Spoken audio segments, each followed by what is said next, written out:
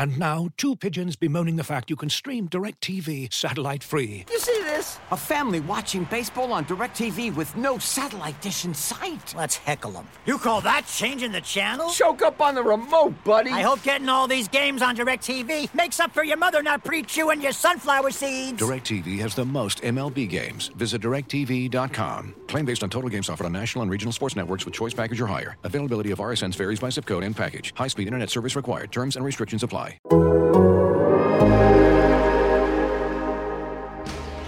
High in the air. Brito back at the wall. Adios, Pelota! That's the type of manager that I'd like to be, which is the same every day. They know what they're going to get. They're going to get energy. They're going to get accountability. They're going to get structure, and they're going to get support. And I'm going to bring those things to the dugout in the clubhouse regularly. It takes hard work and it takes humility, taking one step forward at a time, making one good baseball move after another. And I really feel like that's how we're going to get where we hope and intend to go. You're listening to Bags and Brisbee on Athletic Podcast Network. Welcome to episode number 203 of the Bags and Brisbee podcast. I am Grant Brisbee. I'm here with Andy Baggerly. And Andy, 203 career runs scored for the Giants from Eddie Stanky. And that is a good way to learn that Eddie Stanky played for the Giants. And it's also a good segue because speaking of Stanky... We're here to talk about the Giants. I was going to make the terrible joke. This is a really bad joke, and I'm about to... Oh, you beat me to it. Yeah. Yeah, no. I mean, there's nothing... We have done this podcast since 2019, so we haven't seen a lot of stanky baseball, but at the same time, we've had our share. We've had some stretches. This is probably the biggest, longest, most extended stretch of bad baseball that we've had to try and describe on a podcast. How are you holding up? I mean, in a way, when you're, a reporter or you're, writing content or what have you, you are looking for what's unusual, what are outliers, what are things that stand out. And I mean, this is really unusual. This is really extreme. That they've basically they're 0-11 against NL West teams since the All-Star break. It's the longest losing streak they've had to divisional opponents since divisions became a thing in 1969. And of course, 8 of those losses are to the Dodgers, and this is the longest losing streak, or matches the longest losing streak that either the Dodgers or Giants have had against each other since the teams moved to California in 1958. So, I mean, you look at things like that, and you're like, this is history, so we can admire and appreciate history to a point. But yeah, if you're going through it, especially, you think it's tough to watch. I mean, imagine being in that Giants clubhouse and just how demoralizing everything has been, and stack the trade deadline on top of it, and your other teams in your division getting better, not just this year, but for the the next couple of years. It's a lot. It's a lot to kind of process, and not everybody is processing it in the best way. Yeah, one way to put it is that the official media Twitter account for the Giants, after the Giants were swept by the Dodgers, they had a lot of that history. This is the first time they've been swept in a 4-game series since 1977. And they started one of their tweets with "furthermore, comma," and then they went on to more stats about just how surprising and historic all of this is. It's hard. It's hard to put into words. I'm wondering how much we should go into the stanky play, and just focus on the trade deadline. I don't know. What do you want to dissect the Giants? Do you want to go into the trade deadline, the inaction, the action? What's your preference here, Bags? Oh gosh, we can knock it all out. But I will say, I thought the use of the word "furthermore" was also very interesting, and I almost got a chuckle out of it. It was almost like gallows humor, like, and if that's not enough, furthermore. But just to be clear, that's the SF Giants official media Twitter account. So that is the one that is it's actually a private account where they will often send out some of their roster moves and lineups. So it's not something that the general public is privy to. But yeah, I don't think that's one that they want to put on their big boy SF Giants Twitter account. The replies would probably not be so wonderful. Did you see that Alex Pavlovich locked the replies on his lineup tweet yesterday? No, I did not. So he tweeted the lineup out and disabled replies. And I think that's the funniest freaking thing I've ever seen. Just don't want to hear it. An acknowledgement straight up, like save it, and bless him for it. I think it was very practical and clever, and people were mad. People were on the quote tweets going, "He has a professional obligation to listen to me talk about Dixon Machado." No, he doesn't, man. No, he did. So kudos to Alex. Yeah, Alex social media as well. He's good at it. He really is. And I don't know how he has he must have just this huge file of GIFs, and he's got his favorite. He plays the hits, and he knows exactly when to use them. Both in replies to, sometimes in replies to me, which I always get a laugh out of. But yeah, you know what? You're right. We don't get paid to be on Twitter. Neither one of us needs to be on Twitter. I think we realize that a lot of people follow us, and it's a great way to share links to our stories, and that's what's important. And to make pithy observations and to see what people's reactions are. It's a cure for boredom sometimes, but yeah, in terms of you are obligated to take our toxic abuse and listen to us rant. No, we're not. We are not obligated to do that. And in fact, this podcast is great because we don't. There's no peanut gallery. It's just you and me. This is awesome. I have no idea if anyone is listening right now. It just could be you and I talking about the Giants, and that's fine with me. I'm talking baseball with Andrew Baggerly. That is fun for me. But there's not a comment section, and I do enjoy that because I'm not sure if you've been in the comments section of an article you've written recently. Giants fans are mad. Giants fans are they're a little mad right now. Yeah, it's it really has sparked some conversation about just where they are as an organization. I know you've written about it. I've written about it. You've started to compare them to the roster churn of 2019 and feeling like we're right back in that boat, which is obviously something we thought we'd all moved on from, especially with the success last season. And I think probably the best analogy or the most apt one that I think I've made is calling 2021 a sand painting. It was beautiful to look at, but here comes a gust of wind and it's all gone. And that's basically where the Giants are now. And now you add the Padres with having Juan Soto added to their mix, and the Dodgers just totally outclassing the Giants at every turn. There wasn't even a 1-run win in these eight losses to the Dodgers. The Dodgers won them all by multiple runs, and so yeah, it's I think there's a lot of sort of big picture. What do we make of this, and what does this say about the people in charge, and where should the accountability be? I think everyone is mad, and now we're turning to, okay, who do we hold accountable? And that is both fair and unfair, I would say. And I'm trying to figure this out. I'm trying to solve the equation to how much trust was earned last year and in the second half of 2020. How much stock should we put into that? Because if the Giants had won 88 games last year, I would have been thrilled. I would have been, heck yeah, this is the right direction. This is, they've got because 88 games coming into last season, that would have been an achievement. That would have been a winning season. It would have been a competitive season. They blew past that. And so you had extra goodwill. You had extra good vibes that they accumulated. And it seems like those were all sand painting as well. Those good vibes, that good feeling, disappeared just as quickly as anything that would have been earned through an 88-win season. And now you're getting, it's like the pendulum has swung too far back, where people are saying, fire Farhan, fire Kapler. This is the worst after 4 months and really just 3 months of awful play.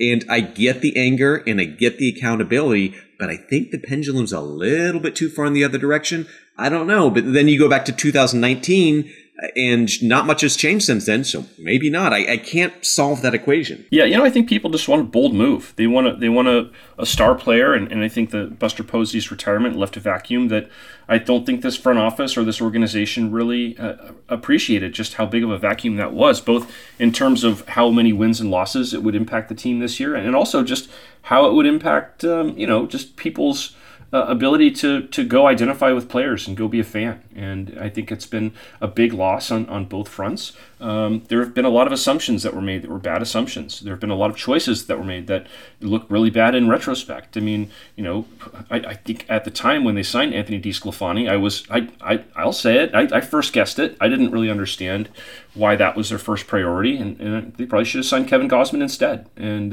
you look back at when they signed Jock Peterson, I remember thinking at the time, well, Kyle Schwarber is really the guy who would have fit what they need perfectly. And then at the end of April, you're like, well, gosh, good thing they made a brilliant move. They signed Jock Peterson for $6 million when they could have given Kyle Schwarber, $80 million or whatever. And obviously Kyle Schwarber's sitting there with 34 homers, and Jock Peterson really hasn't done anything since April. So it's just a lot of evaluations that have just backfired. And not only that, but they didn't really make enough moves in the offseason anyway, and we all kind of knew it, that they put themselves on the line a little bit to be criticized if this thing went sideways, and boy, it sure has. I do appreciate the urgency and the sense of, hey, you're not doing anything. One thing that when the criticism comes that the Giants didn't spend money this offseason, yes, I agree that they had room in their budget, at least by my calculations, and I expected them to do something a little bit more bold. But when I go through the list of what I would have considered bold moves, I'm not impressed with a lot of what those players are doing, whether it's Nick Castellanos, Trevor Story, Marcus Semien, Corey Seager, Carlos Correa. I guess you could have come over the top and said, here's $300 million, but he wanted to play shortstop, and at the time, Brandon Crawford's coming off of an MVP top 10 finish season. I'm not seeing that in the Giants, who the Giants did spend money on, at least in annual value, at least at how much they're paying him in 2022, is Carlos Rodon. In a way, they cracked the free agent market. They nailed it. Maybe not with DeSclafani, but with an impact player. They got one of the few guys who is really, really doing well this year.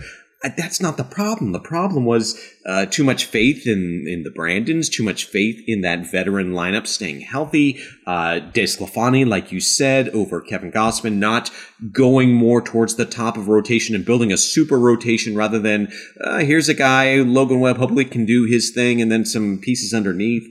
I think those are the problems rather than they didn't make that big splash. They didn't get Trevor Story because, man, I just don't see this team doing anything with even Carlos Correa. This team is still bad. Yeah, no, you make all really good points. And, this is the most unfair game to play, is to play free agent hindsight, right? But, I think you're looking at this is a front office that I think we all thought would come in and be super clever, and we would see things like 3-team trades, and we'd see things like, very early on there was the contract dump to get Will Wilson from the Angels and essentially buy a prospect. And you're like, wow, that's brilliant. That's exactly the kind of moves that are going to help the Giants level up quickly. And, obviously Will Wilson doesn't look like the best use of $12 million now. Kind of ironic that the guy that they traded for from the Angels ended up being their highest paid player in the pandemic year because Zach Cozart's contract was guaranteed. But anyway, I guess I'm digressing a bit. I'm just not seeing the imagination. I'm not seeing the creativity. I'm seeing a lot of the roster churn and a lot of sluicing and panning for gold, and that's leading to some little flex here and there. Mike Yastrzemski is probably the biggest one, and Luis Gonzalez does some things really, really well that make you think he could be an everyday player, and then he does some things that are really, really not indicative of an everyday player. I think. Yesterday, Greg Papa had me on his show, and he said, we all thought that Luis Gonzalez was going to be the next Lamont Wade Jr. What happened? And I'm like, well, Lamont Wade Jr. isn't the next Lamont Wade Jr. right now either. So, where's the creativity? Where's the energy? Why couldn't they have made a deal and found value for Carlos Rodon, even though, a lot of players weren't moved because probably a lot of those deals weren't there to be made. But that's your job to go out and make those deals and find them. So I am a little bit disappointed in the lack of creativity in getting more things done. Adam Copeland yesterday asked me if I was upset that the Giants didn't trade Carlos Rodon, and I said I am furious. And he said, wow.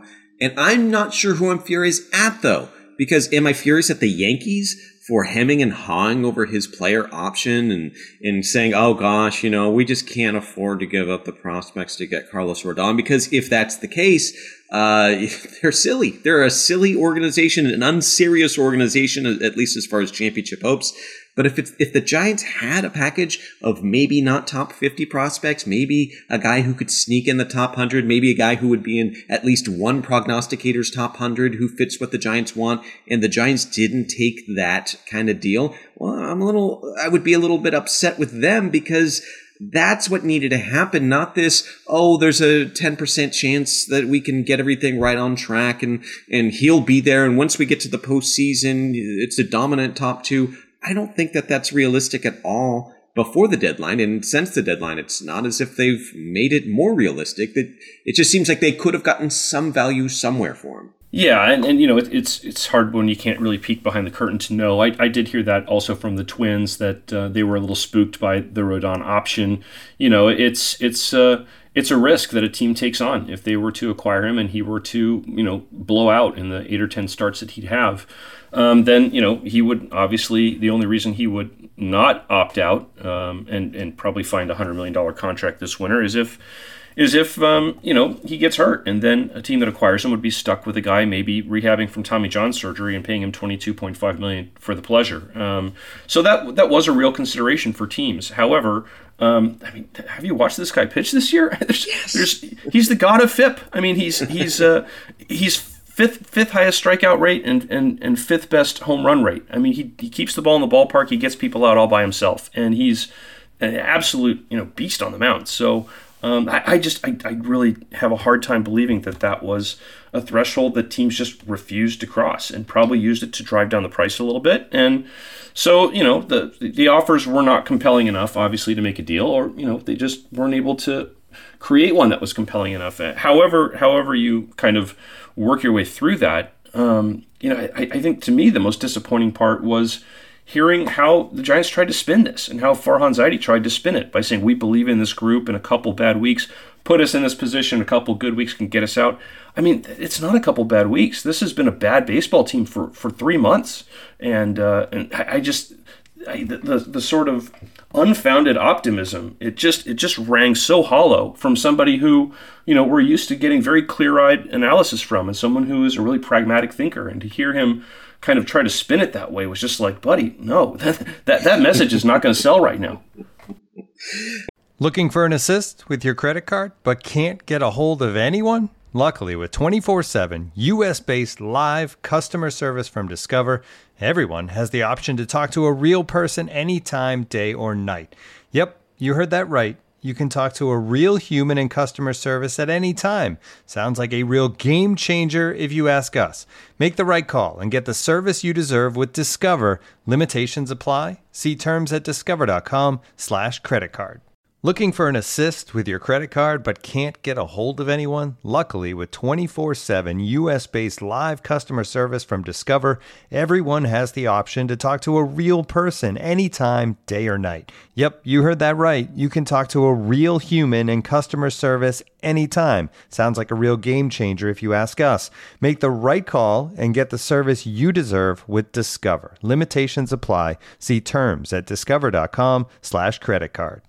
If you're trying to build your fantasy scenario for how the Giants could have those 2 hot weeks, as he says, I guess Joey Bart continuing to turn a corner and look like he can have competitive at-bats.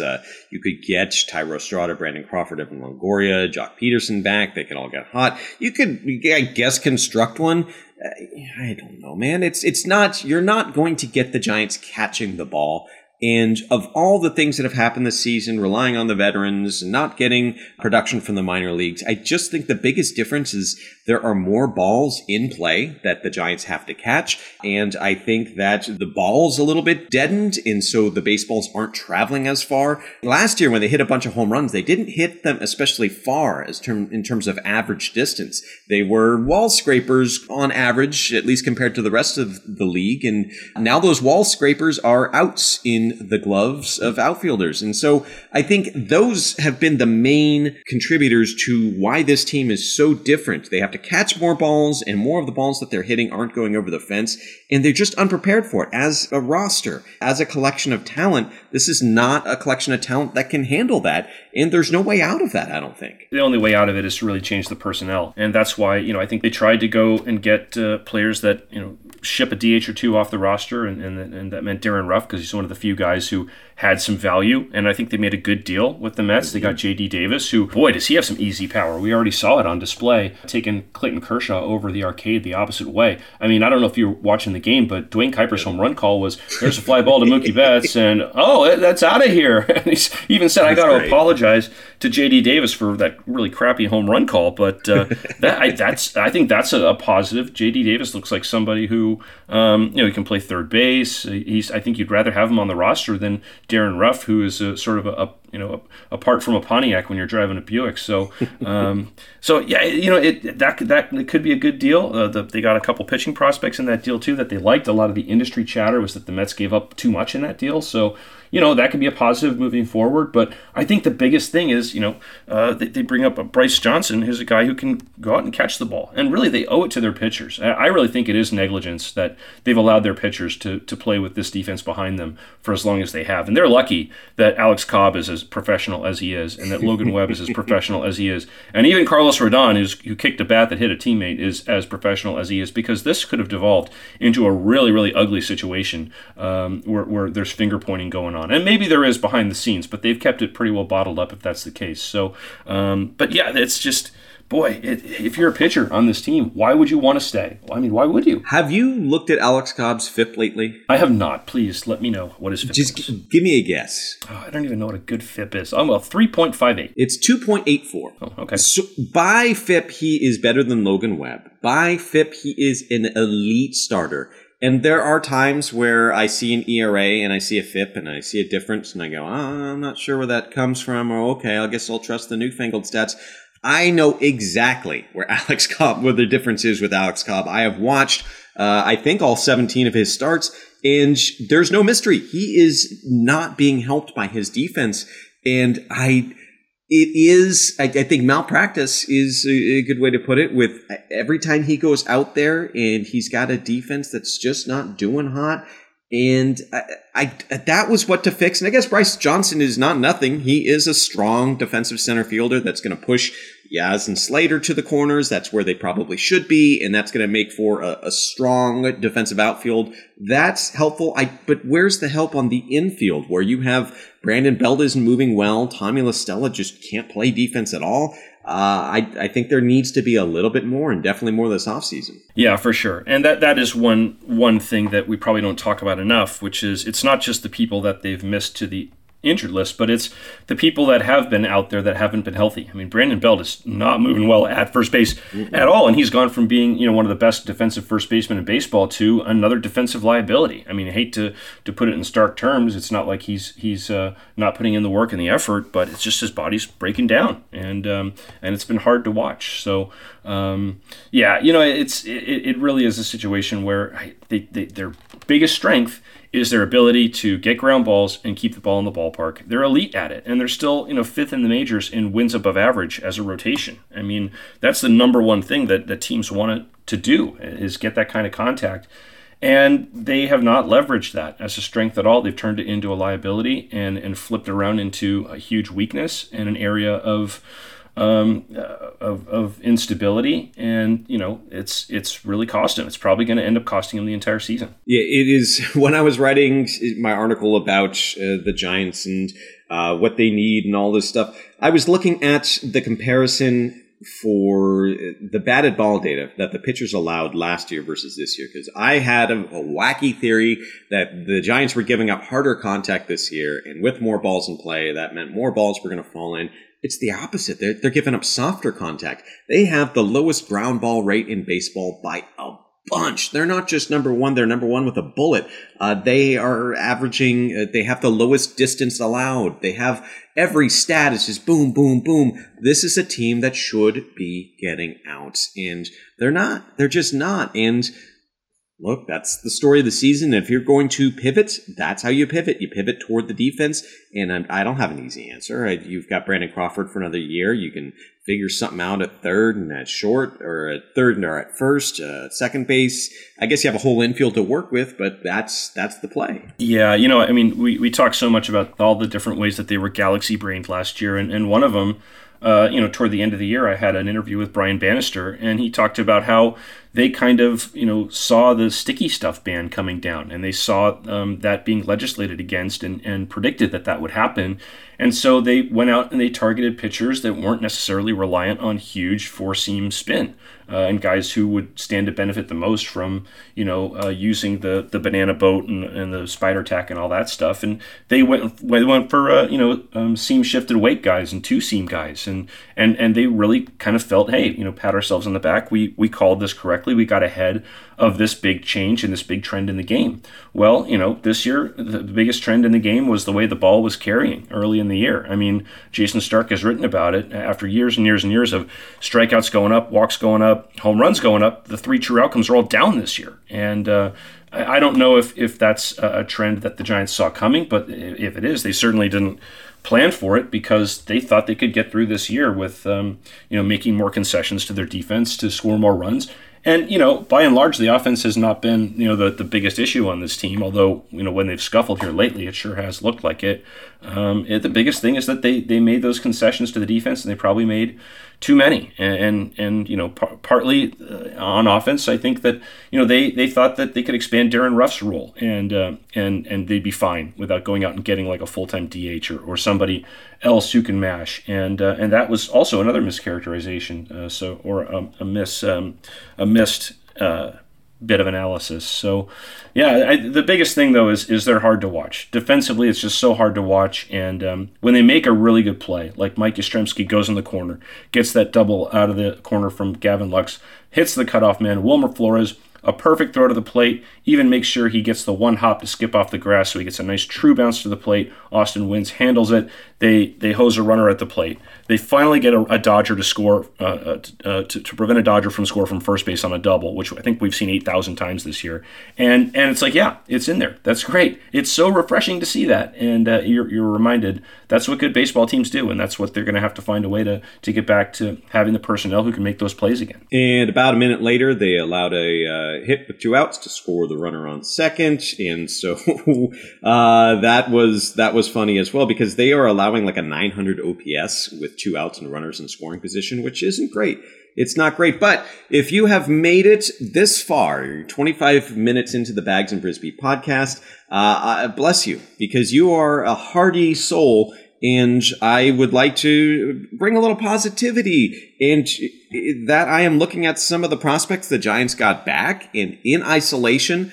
I like them. I like the Darren Ruff deal. I think it's a solid move. I think they got a solid return for Kirk Casale, considering he's over 30, a little bit overextended as a starter and on the injured list. I like what they did at the deadline, and I just want to highlight before we go that they signed Trevor Rosenthal to a prorated contract and turned him into a decent prospect who was drafted last year, not someone they have to add to the 40-man roster after the season, not someone who's a little bit long in the tooth. They got a solid prospect for Trevor Rosenthal. That's one of my favorite deadline moves that I'll ever see, and I'm not sure if I can appreciate it fully because it's just all the other context, but I love that move. Yeah, I mean, they do a lot of things. They've made a lot of very small incremental moves that have been really, really smart and clever. I'm sort of getting on them for not making, clever moves or creative moves. And those are very creative moves.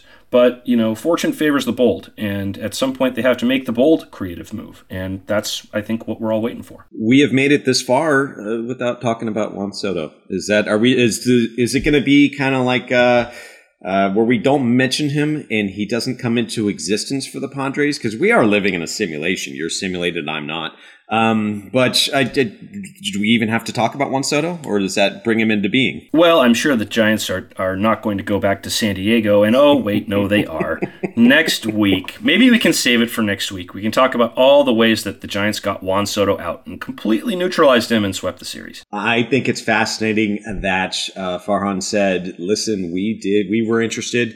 Nobody was off limits. And I read between the lines as, yeah, Logan Webb, if you're reading it, maybe that's too much reading between the lines, but they tried, and maybe if this whole sweepstakes happened in the offseason, they would have been in a really good spot with Luis Matos and all the different prospects they could have offered back in January, February. But right now, they just didn't have the horses, and there was just no way to beat what San Diego gave up. Yeah, it is one thing I think we need to say in fairness that it's not a complete, damning accusation to your minor league system to say that you finished second or third or even fifth in the Juan Soto sweepstakes, when what it took to get him was probably the biggest haul of prospects ever included in one trade. So, that's the deal you had to beat. And so that was pretty historic. And I don't think it necessarily is a damning statement that the Giants didn't have the pieces to get Juan Soto. But, there were a lot of thoughts, well, maybe they can spin Carlos Rodon for some pieces and then move them for Soto. And I don't know how far down the rabbit hole they went, but I think they got involved a little bit too late in trying to move Rodon, so that really couldn't line up. And I think we all kind of knew from the outset that the Padres were the team. They were going to be aggressive. They wanted him. They made their interest known right away. And obviously they had the players the Nationals wanted. So I'm not sure anyone else really had a chance here. Yeah, and if anyone's listening wants a little bit of a consolation prize, here's my consolation.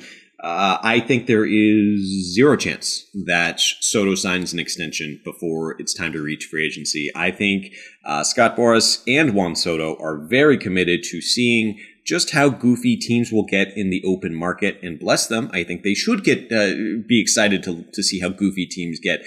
And so if the Giants really want Juan Soto, a 26-year-old Juan Soto, I think they'll still have a shot to come in second. Yeah, or, he could win 2 World Series in the Padres, and then the Dodgers could sign him.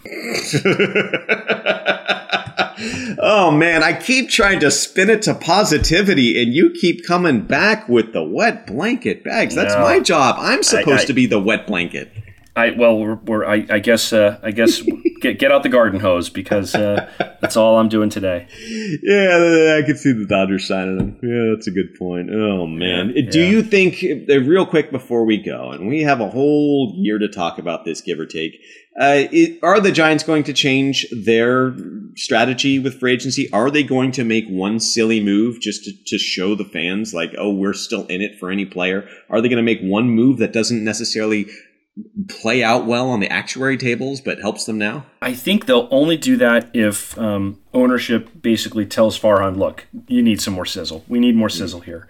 And we know that an ownership group and a team that's been directed by Larry Baer, they did chase stars for a long time. And I think they've been sort of weaned off that, but they're also seeing the value of having those stars. So I do think that if Farhan loses a speck of autonomy and he's told, look, go out and get us some sizzle, then I think he'll do that. But I would be surprised if he would go out and sign Aaron Judge just to get people off his back. I think that he's far too pragmatic for that, and has been in far too secure a position to do something like that.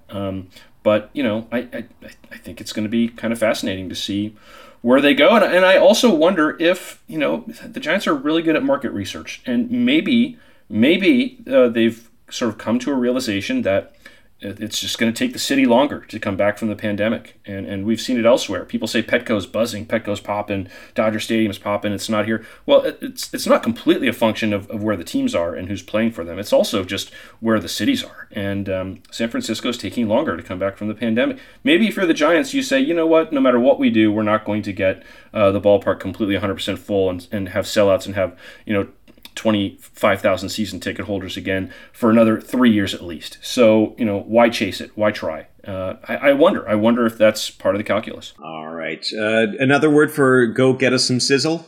Where's the beef? Where's the beef? That's another way to describe what the Giants could be doing this offseason. Where's the beef? All right. This has been episode 203 of the Bags and Brisbee podcast. We will be back next week, next Monday, actually. I'm going to be doing a live room where I'm taking your questions on air, so to speak, in place of the podcast. And then on Thursday, we will be back with a regular podcast time. Thanks for listening. I'll see you then.